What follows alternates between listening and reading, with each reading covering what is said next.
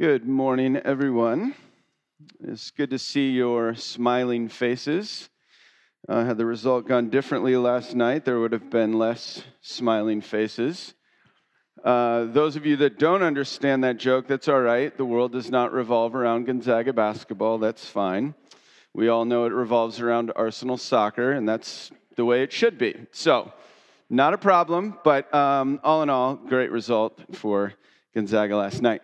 Last week, Kevin started us with an introduction to our new series, Paradox, the Space Between. And as we described, paradox is seen throughout the Scriptures.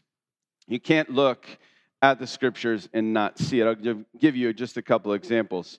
The Scriptures say, do you want to live? If you do, you must die. You want to be strong. If you do, you must boast about your weaknesses. If you want to be rich, you must be poor. If you want to be first, to be willing to be last. If you want to live, you must be willing to lose your life. If you want to be first, you should be the slave of all. If you want to be exalted, you should be brought low. If you wish to be great, you should humble yourself. You get the idea that no matter where you turn in the Scriptures, you are going to find paradox. And this morning, we have the opportunity to look at our first paradox in the Scriptures in this particular series. And to do that, I want to highlight a few characters in the Scriptures, these amazing characters that I think demonstrate so clearly the topic that we're going to be talking about. So the question is, what do these individuals all have in common? What do Noah and Abraham and Sarah and Isaac and Jacob and Joseph and Moses and Gideon and David all have in common? And I know the answer is on the tip of your tongue, and I know the answer is doubt, right? Because they all have incredible amounts of doubt. Incredible amounts, some crippling doubt. Some filled with great questions, some wondering if God would ever come through, some hiding in wine presses, some afraid to do what God asks, some wrestling with God, some with just all different types of emotions. And yet, if I asked you that question again, what do all these people have in common? Some of you would go, well, it's obvious, Hebrews 11. It's the hall of faith. Correct. It's the exact same list of people. They had incredible doubt and also were honored in the Scriptures as being people of incredible faith. And so this morning, what I want to do is look at that paradox, faith and doubt, and specifically want to use our time to try to normalize doubt, to encourage us to understand that faith and doubt are really two sides of the same coin. And in fact, we cannot have a lived faith experience without at some point experiencing doubt. Doubt is so profound, it is a common statement to talk about faith and doubt among writers. Here are a few examples. Doubt is a pain too lonely to know that faith is his twin brother. Life is doubt, and faith without doubt is nothing but death. And Lamont says, the opposite of faith is not doubt, but actually certainty. The one who has not God in herself or himself cannot feel his absence. And one of my favorites, doubts are the ants in the pants of faith. They keep it awake and moving. See, doubt is such a common part of our Christian experience and our Christian tradition. It has become such a part of it that I think, in fact, we often ignore major aspects of doubt. Let me give you an example. A very famous passage that most of you, I'm sure, are familiar with. It's often called the Great Commission. The text reads this way. Now the 11 disciples went to Galilee to the mountain in which Jesus had directed them. And when they saw him, they worshiped him. And Jesus came and said to them, all authority in heaven and on earth has been given to me. Go therefore and make disciples of all nations, baptizing them in the name of the Father and of the Son and of the Holy Spirit, and teaching them to observe all that I have commanded you. And behold, I am with you always to the end of the age. Now this is a central passage that we often turn to talk about this idea that we are called to make disciples of all people and to disciple them into the way of Jesus. And yet, did you notice it? The very clear statement about how this ties into faith and doubt. And if you're looking and you're going, I don't think I see it, I don't get what you're getting at, that's okay. It's because I removed 3 words. This is how it reads. Now the 11 disciples went to Galilee to the mountain in which Jesus had directed them, and when they saw him, they worshiped him, but some doubted. What? Has that always been in there? Like, have you read that like 100 times, heard messages about it over and over, but never once heard anyone say in the middle that the disciples went to Jesus, saw Jesus post-resurrection, hanging out with him, and while they're there with him and he tells them, go and do this all over the world, they're still doubting? Anyone? I've never heard it before. Nobody's ever mentioned that when teaching on this particular passage. In fact, so much so that I think we kind of just read right over it and move on as if it didn't say that the people who lived their life with Jesus for 3+ years of ministry, some of them for almost his entire life on earth, experienced that all with him, and yet at the same time were filled with doubt. We somehow within Christian faith imagine that if we have both faith and doubt in the same sentence, or both faith and doubt in the same experience, that it somehow makes it null and void, that we have to have one belief, faith, without the other. Manon L'Engle pushes against this very idea when she makes this statement. The minute we begin to think we know all the answers, we forget the questions, and we become smug like the Pharisee who listed all his considerable virtues and thanked God that he was not like other men. Those who believe they believe in God, but without passion in the heart, without anguish of mind, without uncertainty, without doubt, and even at times without despair, believe only in the idea of God and not in God himself. I think we've been caught up in believing in the idea of God, but not necessarily in God himself. And so this morning, what I want to do is turn to a pretty familiar passage. Again, a passage we've looked at many times. And I want to speak into this idea of faith and doubt. And like I said, my hope is to normalize doubt. But even beyond that, my greatest desire is that you would walk out of here this morning with one idea from this passage that you could kind of meditate on throughout the week, and it could inspire you to live into more of a relationship with Jesus. All right? So our passage is this. It's in John chapter 20, and it reads this way. On the evening of that day, the first day of the week, the doors being locked where the disciples were for fear of the Jews, Jesus came and stood among them and said to them, "Peace be with you." When he had said this, he showed them his hands and his side. Then the disciples were glad when they saw the Lord. Jesus said to them again, "Peace be with you. As the Father has sent me, even so I am sending you." And when he had said this, he breathed on them and said to them, "Receive the Holy Spirit. If you forgive the sins of any, they are forgiven them. If you withhold forgiveness from any, it is withheld." And now Thomas, one of the 12, called the twin, was not with them when Jesus came. So the other disciples told him, "We have seen the Lord." But he said to them, "Unless I see in his hands the mark of the nails, and place my finger into the mark of the nails, and place my hand into his side, I will never believe." 8 days later, his disciples were inside again, and Thomas was with them, and the doors were locked. And Jesus came and stood among them and said, "Peace be with you." Then he said to Thomas, "Put your finger here and see my hands, and put your hand and place it in my side. Do not disbelieve, but believe." Thomas answered him, "My Lord and my God." Jesus said to him, "Have you believed because you have seen me? Blessed are those who have not seen and yet have believed." Now Jesus did many other signs in the presence of the disciples, which are not written in this book, but these are written so that you may believe that Jesus is the Christ, the Son of God, and that by believing you may have life in his name. Now, what I want to do is just point out some ideas in this paradoxical story that will hopefully give you some handles for faith and doubt as you continue to wrestle with this passage, but also the complexity of this paradox. First idea is this, that Jesus appears even when no one is looking for him.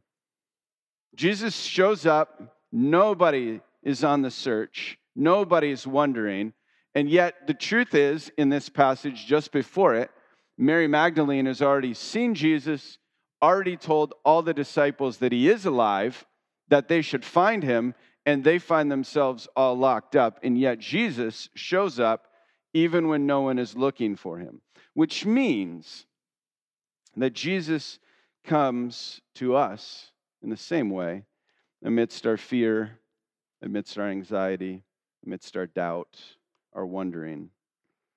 And he does it even when we're not looking, even when we're unaware, even when we're afraid or fearful or concerned.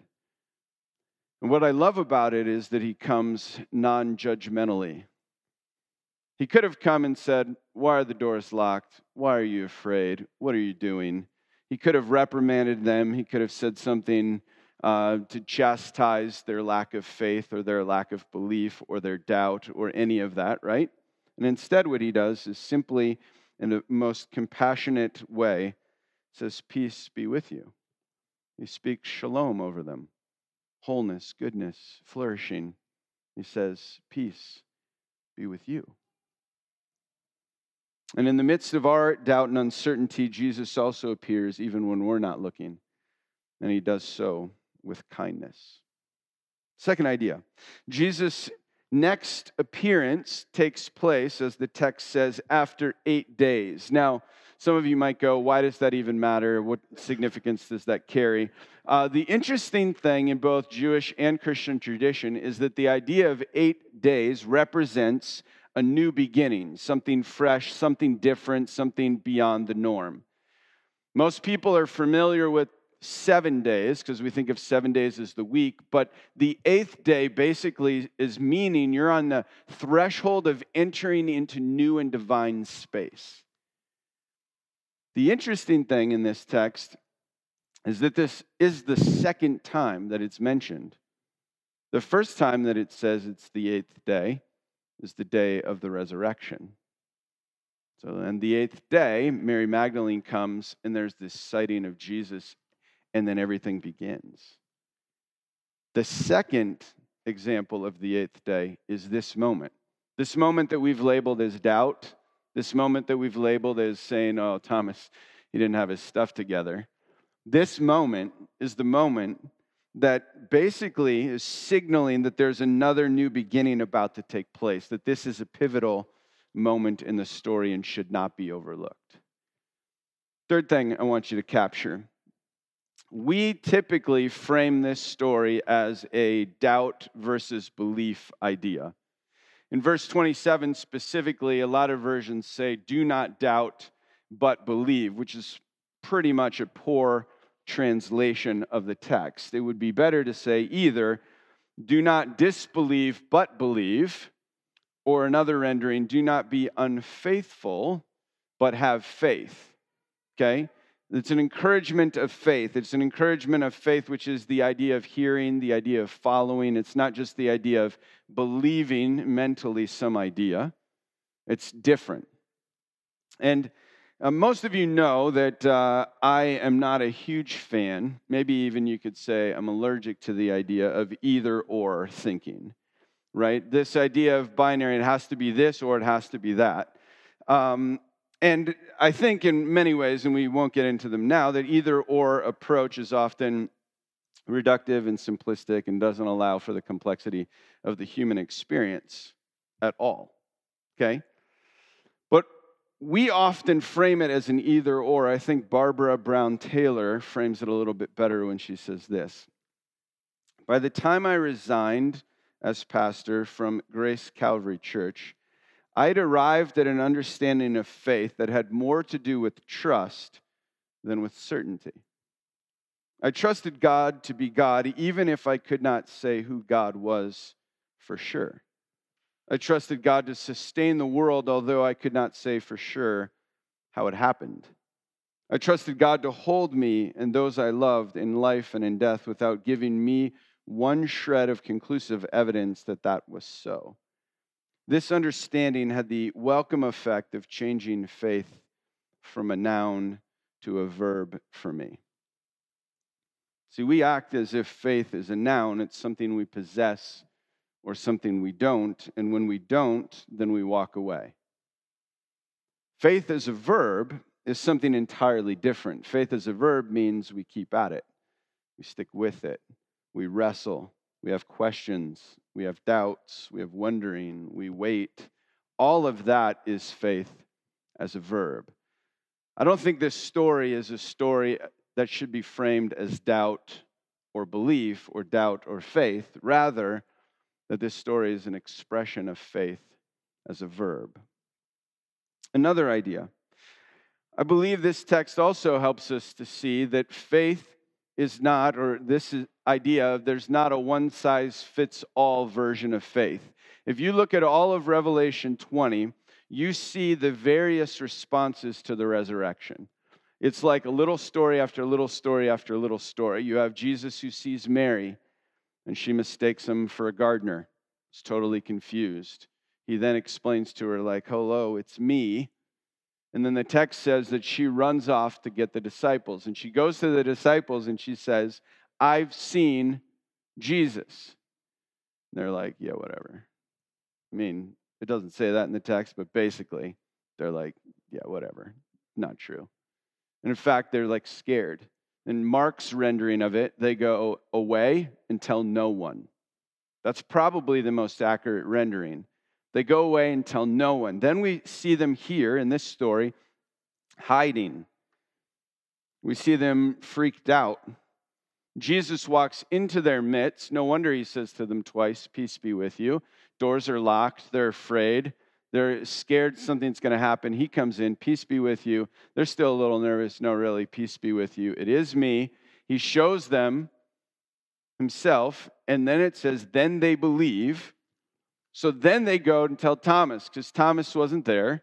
He's probably deconstructing his faith. That's cool. It's been happening for a long time. We're still doing it. That's great. He's probably doing that, going, this did not go the way I imagined, right? I'm struggling. They go to Thomas and they say, hey, look, Thomas, we've seen Jesus. And he's like, unless I see him, unless I can touch him, unless this happens, not interested. I'm not going to believe. And then Thomas sees, the text says, and believes. But when we look at John 20 as a whole, one of the things that I think is so clear is that you have Mary, you have Peter, you have the disciples, you have Thomas, you have the rest of the disciples seen throughout the text. And we discover that in their response to the resurrection, you have people who believe right away. You have people that don't believe. You have people that struggle with that belief. You have doubting. You have wrestling. You have all of that because it's not a one-size-fits-all experience of faith. If we went and interviewed every single one of us in this room, the expression of faith and the way you arrived at where you're at on your current journey would be radically different from person to person. And that's okay. In fact, I think this text indicates that that's probably the way it should be. Next, Jesus welcomes Thomas's doubts and questions. See, the risen Jesus completely accepts the fact that Thomas demands proof. He doesn't show up and say to Thomas, what are you doing? Why are you doing this?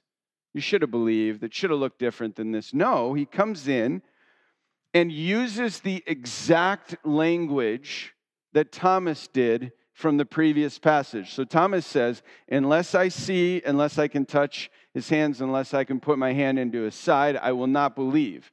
And Jesus walks in the room on the next occasion and goes, so you see, would you like to touch? Would you like to put your hand in here? He's giving the exact same language, not to mock him at all, but I think to simply meet him exactly where he's at. What we see is a Jesus who is very accommodating. A Jesus that says, that's where you're at in the faith journey, fantastic. that's where I'll meet you. I don't think Jesus is someone that when we're at a particular place that he finds himself way over here and he's like, well, if you take a couple more steps this way, then we'll figure it out together. No.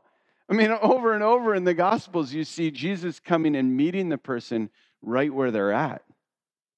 He's so accommodating. It's almost as if Jesus expects questions, that he expects doubts and wondering. And his willingness to accommodate Thomas's unbelief is a reminder that God can handle our doubt, that he's big enough for it, that it doesn't scare him. And he takes our doubts seriously. In fact, I believe that he welcomes them. Next idea. Thomas is just like the other disciples. This is not something that I hear discussed much when it comes to Thomas. We put all the 11 or 10 together, and then we're like, and then Thomas. Mr. Doubt and Thomas over on the side, right? The rest, they had it all together. But what's so fascinating is that Thomas doesn't ask for anything different than all the other disciples received. The first text tells us that he walks in and he shows them, this is me. Here's my hands, here's my side.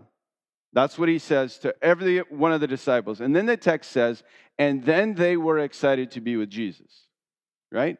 Basically, like they saw it all and then they went, oh, wow, okay, that's cool. That's great. But still, if you want to pick on somebody, pick on them. Why? Because 8 days later, they're still in the same room and it's locked, right? So if anybody is struggling, it's those 10. Thomas isn't in on the first one. And then we give him a hard time because he's like, well, I want to see Jesus. I don't want to see his hands and his side. And we're like, oh, man, I can't believe he asked for that. All the other ones had the exact same thing. They don't get a hard time. Or maybe that could be the response that we all have, which is, man, it would be really helpful to see continued signs of Jesus revealing himself to us. Maybe that's the exact thing we all need. And it doesn't just mean the hands and the side. It means times where God shows up in your life in amazing ways that were unexpected. And then you go, it's more evidence. It's more of a sign. It's so incredible. I was doubting, I was wondering, and yet God came through again. That is what faith looks like. And so Thomas is not all that different than every other disciple. There's also no sense in which Jesus requires belief as something contrary to or lacking in evidence. There's never in this passage in any way the false assumption that if we have more faith, we'll ask fewer questions. No. In fact, the Bible offers a different picture of faith, one where doubt and faith are woven together in such a way that it makes all the sense in the world to ask. Because faith, as Hebrews 11 speaks of, is the assurance of things hoped for, the conviction of things not seen. Helen Keller describes it this way: it need not discourage us if we are full of doubts. Healthy questions keep faith dynamic. I love that. Healthy questions keep faith dynamic. Unless we start with doubts, we cannot have a deep-rooted faith. One who believes lightly and unthinkingly has not much of a belief. He who has a faith which has not been shaken, has won it through blood and tears, has worked his way from doubt to truth, as one who reaches a clearing through a thicket of brambles and thorns. It's earned, it's struggled, it's challenged. Let me give you two other ideas. One is Thomas's reaction. The text says that Jesus said to him, put your finger here, see my hands, put your hand here in my side. But here's what I think we don't talk about enough. It doesn't say that Thomas actually did that. It doesn't.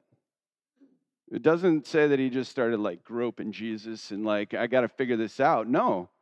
Jesus is like, hey, do you need me to show you this? And then Thomas has the most articulate explanation of who Jesus is in probably the whole New Testament, because as soon as he sees it, he goes, my Lord and my God. That's it. Everything changes for him in that moment, right? That's profound. but we don't even know if he actually needed to touch Jesus. Last but not least, Jesus' final words, I believe, are for us and not for Thomas. Now, although in the narrative, Jesus is speaking to Thomas, I think Jesus' words at the end of this scene weren't actually in reality for Thomas. See, the gospel writer is speaking to his audience. He's communicating this information, this story to everybody else. And since those who have not seen yet believe, those are precisely the people, the original readers to the text would have been those people. In addition, all of us, right? So a lot of readers hear this and they think what Jesus is doing is kind of picking on Thomas. They say, like, Jesus is like, Thomas, seriously, I had to pull out all these stops to get you to believe this, and that's getting frustrating. I wish that wasn't the case. Could you not be like these other guys, right? But instead, I think what Jesus is saying is he's likely speaking to future generations, knowing this will be written down. And he's basically saying, blessed are you because you saw and believed, but how much more blessed are those who will believe having not seen? It's not like a shame on you, but yes. It's more like, well done, you believed, but also how much more for everyone else who does not have the opportunity to see and experience being with me present, and yet will still believe. So Jesus isn't so much scolding or rebuking Thomas, I believe, as he is blessing us. Now, looked at this way, Thomas moves from this inferior doubter that Jesus rebukes to a model disciple who declares Jesus as his Lord and his God. And I think this makes a lot of sense because John then follows up that statement with this. Now, Jesus did many other signs in the presence of his disciples, which are not written in this book. But these, the stories we've just been reading, are written so that you, the reader, and us, the readers, may come to believe that Jesus is the Messiah, the Son of God, and that through believing you may have life in his name.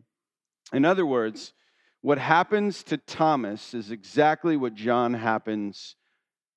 hope happens to all of us as we read this story. That as we immerse ourselves in this story, we actually become like Thomas, a person full of doubt and a person full of faith at the same time.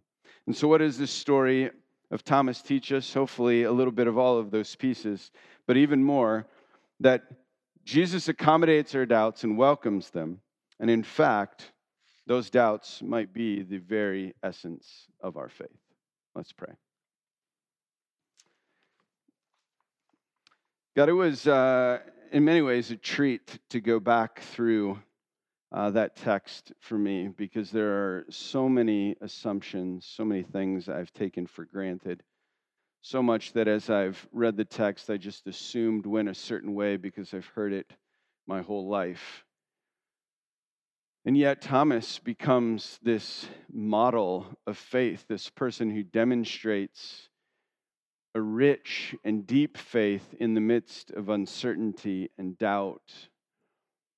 A disciple who then goes on to spread the gospel throughout India, who is martyred for his faith, someone who has deep and profound courage, because it's the courage he demonstrated in all of his time in following you. God, may we be like Thomas. May we be people filled with doubt and filled with faith. And maybe in our wrestling, we come away walking with a limp. We ask this in Jesus' name. Amen.